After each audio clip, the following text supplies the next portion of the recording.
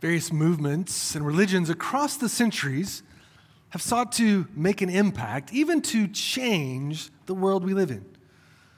Often this is pursued through very ambitious actions, great plans that are made. If there were such a movement today, they would craft likely some massive global marketing campaign. How could they cast a vision for change, real change, impact in the world? Like those others, Jesus Christ came to impact and bring change into this world. But he also did so through very different means. His plan was to use a tiny group of, honestly, very unimpressive followers. And through lives that are marked by small but countercultural actions. And this morning we'll see some of the most countercultural actions of all of Jesus' instructions. Some of them so strange, so peculiar that when I was 20 years old, a college junior, I was a Christian but a very immature one, and I made up for my immaturity by being very prideful and opinionated. So it was a great combination for all who were around me at the time. And in a conversation with a man who was twice my age, who was my mentor, we were talking about a portion of the text we'll see today.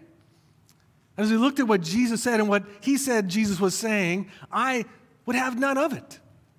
And spent hours arguing, thinking of every possible exception to why that just couldn't mean what exactly it says, and why there must be some way of justifying different ways of responding. I think my response was not so different from what most may have in response to the strange, unique way that Jesus desires to change the world. So today we'll see that Jesus still intends for his church to shine as light in the world, but through these most peculiar and countercultural ways. So if you have a Bible today, turn to the Gospel of Matthew, to Matthew chapter 5. Today we'll pick it up in verse 33, and the Bible's near you, under the seat in front of you. If you're downstairs or in the balcony in your seat there, you can find it on page 810. Page 810. I encourage you to open up a copy of the Bible or open up a Bible app just so you can see the text in front of you. You can see exactly where I'm drawing these thoughts from. If you're newer to reading the Bible, the larger numbers are the chapter numbers. So we're in chapter 5. Smaller numbers, the verse numbers, will be in verse 33. Working from that, and I'll mention those throughout our time together. If you don't own a copy of the Bible, we as a church would love to give you one. At the back of the room, there's a table with a stack of Bibles on it. And on your way out, just grab one of those and take it with you today as our gift to you. So here we have the words of Jesus in what we call the Sermon on the Mount, Matthew 5, beginning in verse 33. Again, you have heard that it was said of those of old, you shall not swear falsely, but shall perform to the Lord what you have sworn. But I say to you, do not take an oath at all, either by heaven, for it is the throne of God, or by the earth, for it is his footstool, or by Jerusalem, for it is the city of the great king. And do not take an oath by your head, for you cannot make one hair white or black. Let what you say be simply yes or no. Anything more than this comes from evil. You've heard that it was said, an eye for an eye and a tooth for a tooth. But I say to you, do not resist the one who is evil. But if anyone slaps you on the right cheek, turn to him the other also. And if anyone would sue you and take your tunic, let him have your cloak as well. And if anyone forces you to go 1 mile, go with him 2 miles. Give to the one who begs from you, and do not refuse the one who would borrow from you. You've heard that it was said, you shall love your neighbor and hate your enemy. But I say to you, love your enemies and pray for those who persecute you, so that you may be sons of your Father who is in heaven. For he makes his sun rise on the evil and on the good, and sends rain on the just and on the unjust. For if you love those who love you, what reward do you have? Do not even the tax collectors do the same? And if you greet only your brothers, what more are you doing than others? Do not even the Gentiles do the same? You, therefore, must be perfect, as your heavenly Father is perfect. Today in our text, we see this central theme, that we're to live from the heart as salt and light, in truthfulness, mercy, and love. And we'll see three ways we're to do this in the text. First, we'll see that we're to speak truthfully. Second, to respond mercifully. And then third, love uniquely. So first, speak truthfully. And we'll see this in verses 33 through 37. Now we're continuing in this portion of Jesus' teaching we call the Sermon on the Mount, which is Matthew 5 through 7. And in this sermon, Jesus, the King, has been saying, He, the King, has come. His kingdom is breaking into this world. And with the King and His kingdom brings a different sort of way of living. And He's casting a vision in this sermon for how His followers are to live in this world. Now, very importantly, not to live this way so that they can become children of God, but when they're saved by grace through trust in Jesus the King, then they live this life flowing from that great salvation. So we don't live this way to earn God's favor, but because we've received God's grace, we now live differently in this world. Jesus continues here the pattern that we've seen previously where He would quote from the Old Testament and then speak to that. But here, it's not a direct quotation from the Old Testament when Jesus says, "You shall not swear falsely, but shall perform to the Lord what you have sworn." It's an allusion to multiple Old Testament texts. So you can find this in Exodus chapter 20, verse 7, Leviticus 19:12. There are a few others as well. So here it's an allusion to the Old Testament. And what we see in the Old Testament is that taking an oath or a vow for God's people was not prohibited. So the Old Testament scriptures do permit God's people to take oaths and to take vows. So what Jesus is speaking here is to not that vows and oaths were in and of themselves inappropriate, but how they were being used.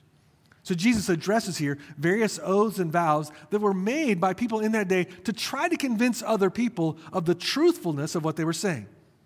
Or sometimes to make an oath and a vow in such a way that they could get out of it if they didn't want to do it, and they could say, well, that oath that I took wasn't actually binding. And it's in light of that then that Jesus says in verses 34 and following. Look at verse 34. "But I say to you, do not take an oath at all, either by heaven, for it is the throne of God, or by earth, for it is His footstool, or by Jerusalem, for it is the city of the great King, and do not take an oath by your head, for you cannot make one hair white or black." So Jesus points to some illustrations, some ways that people were taking oaths. And He says, look, everything that you're taking an oath to as a foundation for your people to have confidence in you, they're God's, they're not yours. And so Jesus points to some ways that these oaths and vows are being used to allow for their dishonesty instead of to be the ground of their honesty. Now later on, we'll see in Matthew chapter 23 when we get there, that there again, Jesus teases out how the religious leaders, the Pharisees, were misusing oaths and vows. They had a tremendously elaborate system by which they could justify their own dishonesty. But Jesus says His followers must not do this because these oaths were encouraging, that they're encouraging deceit instead of truthfulness. Now, maybe when you were a kid, you were like me, that when I was a kid, we had a variety of ways that we could try to persuade someone that you really meant what you were saying. Some little sayings that we would use to try to say, yeah, I'm telling the truth. So we might say something like, cross my heart and hope to die. Or we would say like, I swear. Or maybe we would just say, I promise, or we would like really emphasize promise. I promise it's true. But also we'd have some ways out. Maybe you had these as well. So maybe you wanted to get out of commitment, but you would say after that, well, I didn't swear, so therefore it didn't count. Or you might use the ultimate trump card, and that was, I had my fingers crossed, so therefore it didn't, whatever I said when my fingers were crossed didn't really count. That's what we do as kids. I hope you don't still do that. But though we likely don't do that, we do, even as adults, often find ways to say something that's not really true, but to appear truthful. Or try to commit to something but allow a way that in essence we could say, but I had my fingers crossed. But look at what Jesus calls all of His true followers to. Look down at verse 37. Jesus says this, "Let what you say be simply yes or no. Anything more than this comes from evil. So Jesus says to us, he says to his followers, keep your words simple, transparent, and true. Your yes should mean yes. Your no should mean no. After people have a conversation with us, they should not have to spend time walking away thinking, was he really being truthful? They shouldn't have to walk away from you thinking, is she really being honest? Or what did she really mean by this or that? My yes should mean yes, not maybe, or not possibly, or not if I feel like it or if it's convenient. Your no should mean no. Not unless you change your mind, unless you think it might be to your advantage. And if you're a person of honest character, then you will not need to swear by this or that. We won't need to say, I promise, I'm telling the truth. And friends, the good news is Jesus didn't only call his followers to this sort of life, but he lived it out perfectly. As Jesus walked the earth, he was always truthful. His yes meant yes. His no meant no. Jesus never shaded the truth. After you heard Jesus talk, you didn't have to parse it out and try to figure out exactly what he was saying. Friends, our Savior was perfect and always truthful. Now, the society we live in, we basically assume dishonesty of one another. We think basically everyone lies some of the time. An example of this is as we think about politicians. All of us filter out what politicians say. Now, every politician makes many promises as they campaign, but almost nobody really believes they're going to do it. Our filter is somewhat different depending if this is our candidate or not. If it's our candidate, we'd say, well, she means well. She may not keep those promises, but I'm with her. But if it's the other candidate, no, he's a liar through and through at every level. But we don't really assume that a candidate will keep all of their promises. So often, people in our culture, we ourselves do this. We answer questions very carefully so that we could say, technically, I wasn't being dishonest. Technically, what I said was true. I actually didn't answer the question, but what I said was technically not a lie. The fact is, maybe some of us, actually don't intend to be honest. We say, look, no one can really get by in this world today by being honest all the time. You can't make it in the workplace. You can't make it on campus. You can't climb the ladder by being honest all the time. So let's not be naive. We want to be honest as much as we can, but we can't do it all the time. That's what many or most might say. And so we live in this incredibly cynical and dishonest society. But so what are we to do? As the followers of Jesus, we want to be people of our word. People who are deeply marked by honesty. So we want to use plain speech when we talk with others. We want to be able to make and keep commitments. We want to be reliable, that people can count on us if we commit something to them. Some people are tempted because we don't want to say no to things that we actually never say yes to anything. So we never commit to anything at all, and maybe that's your temptation. Or for others of us, we do say yes, but it's always tentative. You invite me to dinner, I say yes, but in the back of my mind, I'm always holding out. If I get a better dinner invitation, I'm going to let you know, actually something came up.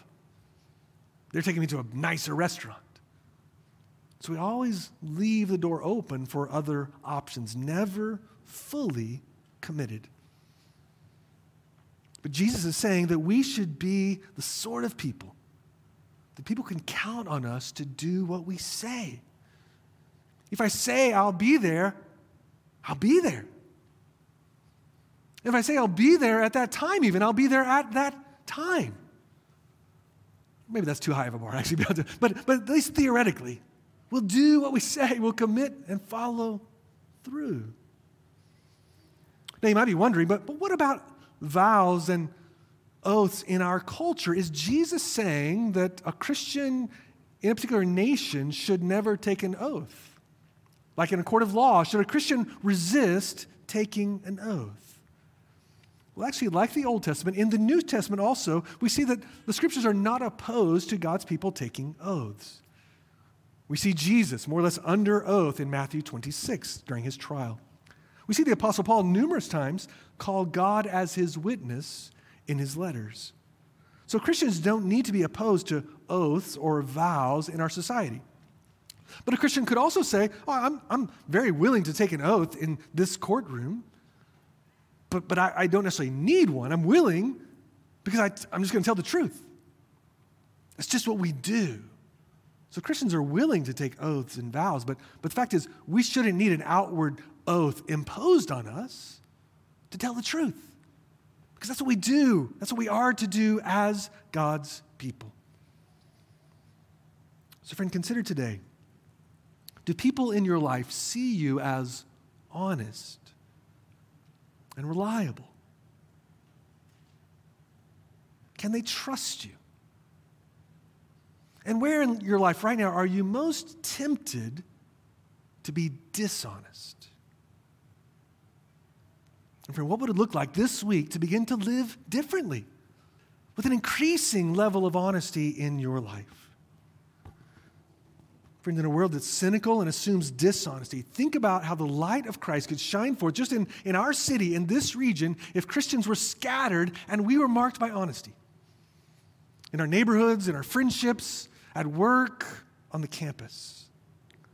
Friends, the fact is this way of living will be good for others around us. It'll be good for your coworkers, for other students, friends, neighbors, family members, when they know that they can trust your word. It brings stability. But friends, this is also good for us. This will be good for you as well. For as we all know, when we live in a way where we're being dishonest, it's exhausting because, one, we have to try to remember what we told the person. And one lie almost always demands or requires a second and then another lie after that. This eats at the health of our minds, of our souls. It's an exhausting life, but when we embrace honesty, we're able to walk in freedom and in wholeness. So it's good for others, it's good for us, and it also glorifies God. We are like our faithful, truthful Savior and King when we live this way. God is glorified when we walk in the path of Jesus. The good news is our Savior did it perfectly, and friend, He will help you to do it as well. For the Christian, the Spirit dwells within us. And if you desire to walk in truthfulness, the Holy Spirit, He will give you strength to make progress in that. So we want to speak truthfully. Second, we also want to respond mercifully. To respond mercifully, verses 38 to 42.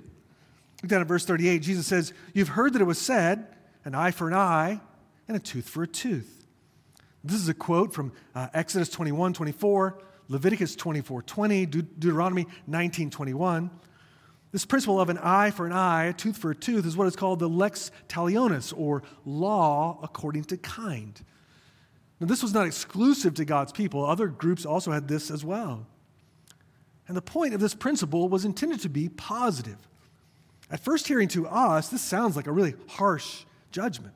An eye for an eye, or tooth for a tooth. But it was designed to prevent retribution that exceeded the crime. So often, retribution escalates.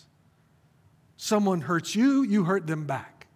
I don't know if you had a sibling growing up. I had one brother, an older brother, and so we had regular conflict in our lives. And so if he, hit me, I would hit him back.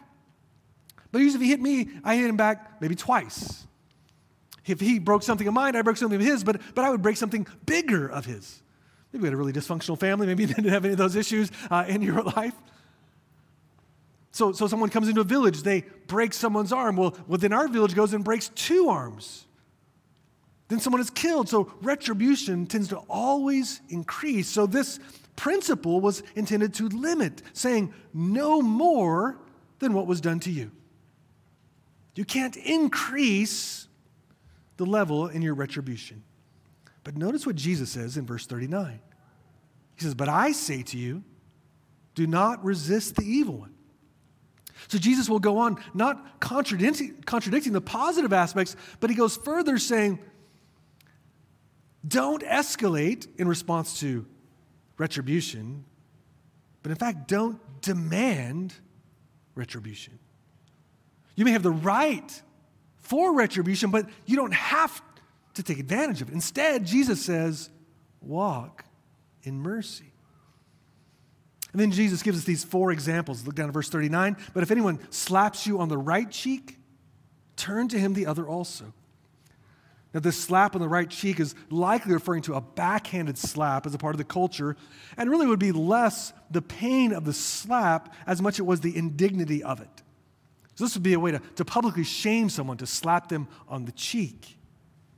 Now, according to the law of retribution, eye for an eye, if they strike you on the right cheek, what should you do? Strike them on the right cheek. That's not what Jesus says, though, is it? He says, don't strike back. Instead, turn the other cheek. Jesus, our King, not only encouraged others to turn the other cheek, he did it as well. Matthew chapter 6, we see Jesus was repeatedly slapped, mocked, and yet he didn't strike back. He only turned the other cheek. Second example, verse 40, that if anyone would sue you and take your tunic, let him have your cloak as well. Now, the men of that day would typically wear 2 layers of clothing, an inner garment, the tunic, and the outer cloak. So Jesus describes a situation where they're suing you to take one of your garments, and he says, if they sue you in that way, give them the other garment as well. And we see as Jesus was crucified, the soldiers took his garments also. Third example, verse 41, and if anyone forces you to go 1 mile, go with him 2 miles. At the time, Israel was under the Roman Empire, and so it was legal for a Roman soldier to say to any Jew that they wanted to, you must carry my pack for 1 mile. That was the law, which would have greatly angered them, for this, occupying force to now force me to do work for them, to trudge for an hour carrying their luggage. But Jesus says, don't just do it 1 mile. Go a 2nd mile if they ask you to do that. And then a 4th example, verse 42, give to the one who begs from you and do not refuse the one who would borrow from you. So Jesus says, if there is someone in need, be generous with what God has provided for you. Be generous to the extent that it feels ridiculous. It feels well beyond our level of comfort. If someone needs to borrow from you, give to them freely. So the picture is to be quick and ready to be generous with what we have, a desire and a willingness, where possible, to meet the needs of others. So Jesus calls his followers, he calls us to a very different way of living. Choosing not to take the retribution that perhaps we have a right to, instead to willingly allow ourselves to be wronged. Because Jesus has shown us this way in his life. The Apostle Peter says it this way, describing that in 1 Peter chapter 2, verses 21 and following. For to this you've been called, because Christ also suffered for you, leaving you an example so that you might follow in his steps. He committed no sin, neither was deceit found in his mouth. When he was reviled, he did not revile in return. When he suffered, he did not threaten, but continued entrusting himself to him who judges justly. He himself bore our sins in his body on the tree, that we might die to sin and live to righteousness. By his wounds you have been healed. So in this text we see the picture of Jesus being reviled and not reviling. But we also see that we're called to look to his example and follow in his steps. To watch him walk walk like him. So friends, our Savior and King has shown us the way. And he will empower you as you want to follow Jesus in this. He will give you strength to do that. Now, there's certainly a number of questions that come to mind as we think about how we might apply this in life today in our world. And one, we want to be mindful, it requires godly wisdom to apply principles like this. So we'll need the wisdom of God's word. We'll also need often the wisdom of God's people to think through particular situations and how this applies. So for instance, we have the question of retaliation, turn the other cheek. If a spouse is being physically abused, this is not saying that she should turn the other cheek. In wisdom, we say to her, no, seek safety. Let us help you. We want to intervene on your behalf. If you're walking to the T today, this afternoon, and you saw a child being attacked, you're not going to say the child should turn the other cheek. No, I would hope you would intervene to protect the child. So there are means of wisdom that would drive us to intervene, in particular in times of injustice. We might ask, well, what does this mean for military, for governments, for nations? The broader question of pacifism. When we have to think deeply about this, and I only have a few minutes, and Christians have written books and books on the topic, but just a few things I would say. One is that Jesus' followers are not a part of one single geopolitical nation. So Jesus' followers are scattered among the nations all around the world. And we see in Jesus' life that he doesn't require soldiers, for instance, to leave their vocation as a soldier. We see the New Testament speak to the necessity, even the value of states, of nations, and the nations are given the sword to wield at times. So we'd certainly say that there is far too much war in the world. And Christians can and should speak up to try to work for peace whenever possible. But a direct application of this text would not be sort of blanket pacifism for all peoples at all times. Also, with godly wisdom, we sometimes might find that in this call to give generously to one who asks, there might be a situation where a person we know who's asking from us, and we've come to understand that we actually think if we give in this situation what they're asking, it actually would be unhelpful to them. So it could be unloving for me to give in a situation like that. But again, it takes wisdom, and often the wisdom of others with us to try to discern what that looks like. And that as citizens who live in the United States, a place where we're blessed with so many rights, how are we to think and live within those? One, it does seem wise, where possible, for Christians to seek to preserve the rights that are available in a country like this. So we're thankful we're training up a new crop of lawyers here in Cambridge right now who hopefully will work to preserve rights. And it's a good thing for Christians to desire peoples around the world to have greater rights as well. But I would also say, even as Christians want to see rights preserved, Christians shouldn't always seek to exert our own rights. Christians in America have many rights, but sometimes we should choose not to exert our rights and to allow ourselves to be wronged. But it will take wisdom to discern when and how. And friends, even as we seek to have wisdom, we'll have to be very careful when we hear these words of Jesus, not to rationalize them away, to take the sort of weight of them off. Because if we hear them, these are truly shocking statements. The statement of turning the other cheek was the one that I told you about, that I argued for hours with my friend. Because we talked about it. I had read the Bible a little bit, was familiar with this loosely, but in my mind it just seemed so ridiculous and impractical. So I had all sorts of arguments why you couldn't really live with this sort of non-retribution in this world. It just couldn't work. Or so I thought. And so friends, we want to feel the weight of what Jesus is calling us to today. It truly is extraordinary and will be countercultural wherever we live. So friends, what would it look like for us?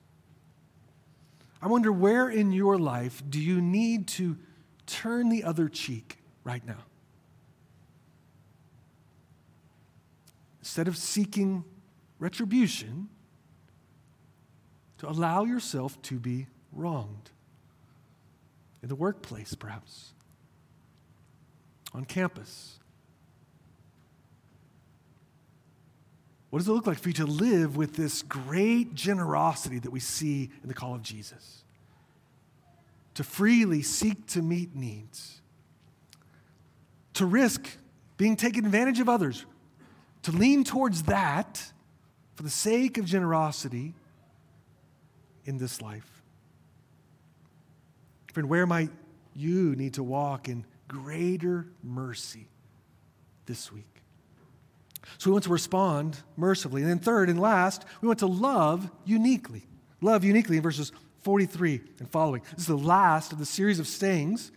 Verse 43, you've heard that it was said, you shall love your neighbor and hate your enemy. The first part, you shall love your neighbor, is found in Leviticus 19. But the second part, hate your enemy, is not found in the Old Testament. That is not God's word. Love your neighbor was a command of God. Hate your enemy was something that grew up among God's people around that. They began to narrow who was their neighbor and began to hate those who were not their neighbor. This was a sinful, though common, view in that day. And again, Jesus calls his followers, he calls us to a different way. Verse 44, but I say to you, love your enemies and pray for those who persecute you. These are not necessarily two distinct groups, those who are our enemies and those who persecute us. Often they would be the same. But at times you might have an enemy who doesn't persecute you. And Jesus says, when we do this, we're more and more like our Father. For that's what he does. Look at verse 45.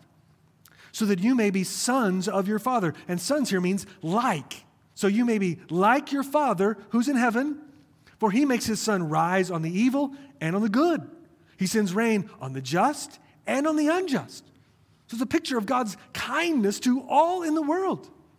That it's not only God's followers who get rain on their crops, but all do. So he says, when you love your enemy, you are like your Father. And Jesus says, simply loving those who love you is not sufficient. Look at his words in verse 46. For if you love those who love you, what reward do you have? Do not even the tax collectors do the same? And if you greet only your brothers, what more are you doing than others? Do not even the Gentiles do the same? He basically says everyone does this. It's like it's not impressive if you love those who love you. It's not impressive if you like being around those who are just like you. Everyone does that, he says. Jesus calls us to something different. And if we hear what he's saying, it really is shocking and out of step with what is normal in our world. And friends, these words would have been stunning to the original hearers, for they faced enemies daily. Numerous enemies, and one of those, the Romans, this occupying force. So in Jesus' day, you go for a walk that day, you would see some Roman soldiers. So here's an enemy right in front of you. And what's the call? Love them and pray for them. So Jesus speaks to life in the real world. He assumes that we, his followers, will at times have some enemies. And what are we to do? Love them. Not just theoretically, but in practice. And one of the most fundamental ways to love an enemy is to pray for them. Honest praying is an act of love. Because to pray is to pray for the person's good. Now, you might be praying for an enemy, and one of the things you might wisely pray for them is that they might know the grace of God. They might come to know Christ. That would be a loving thing to pray for anyone they would know Christ. But in addition to that, to pray for an enemy is to pray for their good, even to pray for their favor, for their prosperity, for them to do well in the world. Friends, Jesus prayed for his enemies. The very ones putting him to death on the cross. Luke 23:34, Jesus says this, Father, forgive them, for they know not what they do. So he prays for those putting him to death. All those involved, he prays for them. Not long after, Stephen, who was one of the leaders of the church in Jerusalem, Acts chapter 7, verse 60, he preaches a sermon. He's being stoned, about to die. Here's what Stephen prays. Lord, do not hold this sin against them. A very similar prayer. Jesus, Father, forgive them. Stephen, Lord, don't hold this sin against them. So if you want to pray for an enemy, that's a good prayer to pray for them as well. Father, forgive my enemy. Forgive this one who is against me. Forgive this one who's working for my harm. And friends, thankfully, Jesus prayed for us, but did even more than pray for us. Here's the way the Apostle Paul puts it in Romans chapter 5, beginning verse 8. God shows his love for us in that while we were still sinners, Christ died for us. Since, therefore, we have now been justified by his blood, much more shall we be saved by him from the wrath of God. For if while we were enemies, we were reconciled to God by the death of his Son, much more now that we are reconciled shall we be saved by his life. You see what we're called? Enemies of God. That's what we were.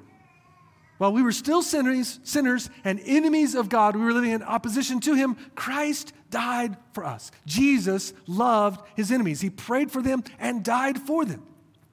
So friend, if you're a Christian, you once were an enemy, Christ died for you, so you are a beloved enemy, now made a son or daughter of God. And because you were loved when you were an enemy, you can love enemies. Because Christ loved you when you were his enemy. In fact, we must love our enemies. If you're with us today and you're not a Christian, we're so glad you would join us.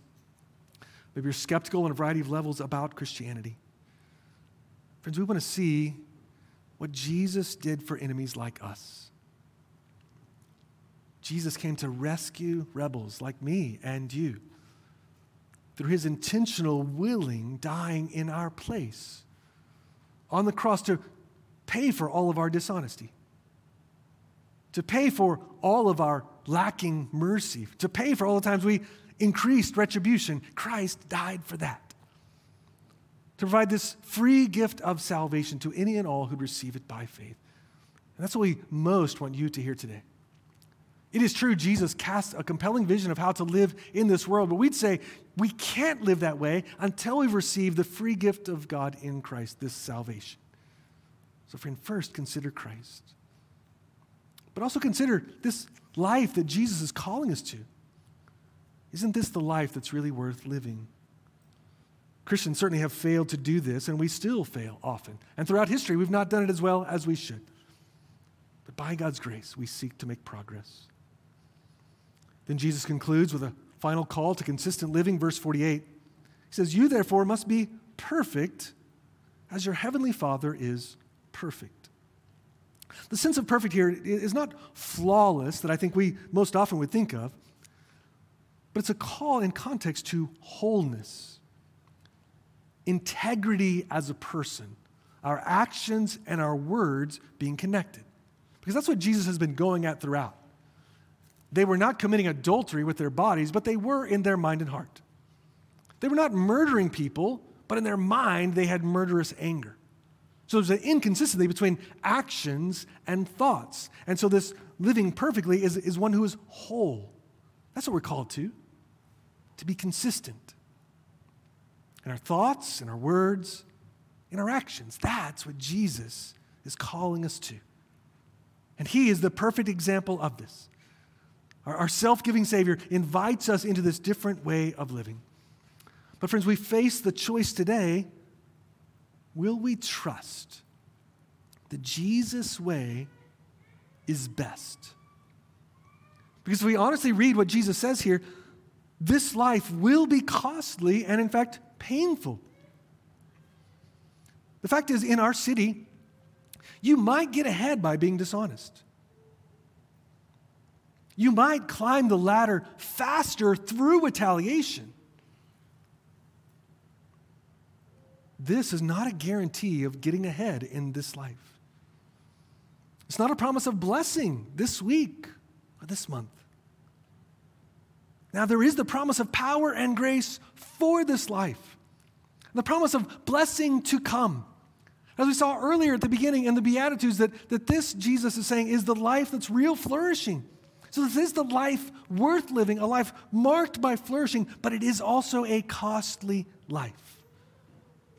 But it's good and right and true and ultimately healthy and whole, even as it costs us deeply. So friend, let me encourage, if we want to walk down this path, we must watch Jesus. Give great attention to Jesus' life. So read all the scriptures, but in particular, look at the Gospels. Because unless we're regularly watching his life in the scriptures, seeing the beauty of his life and his work, this call will seem utterly ridiculous and impossible.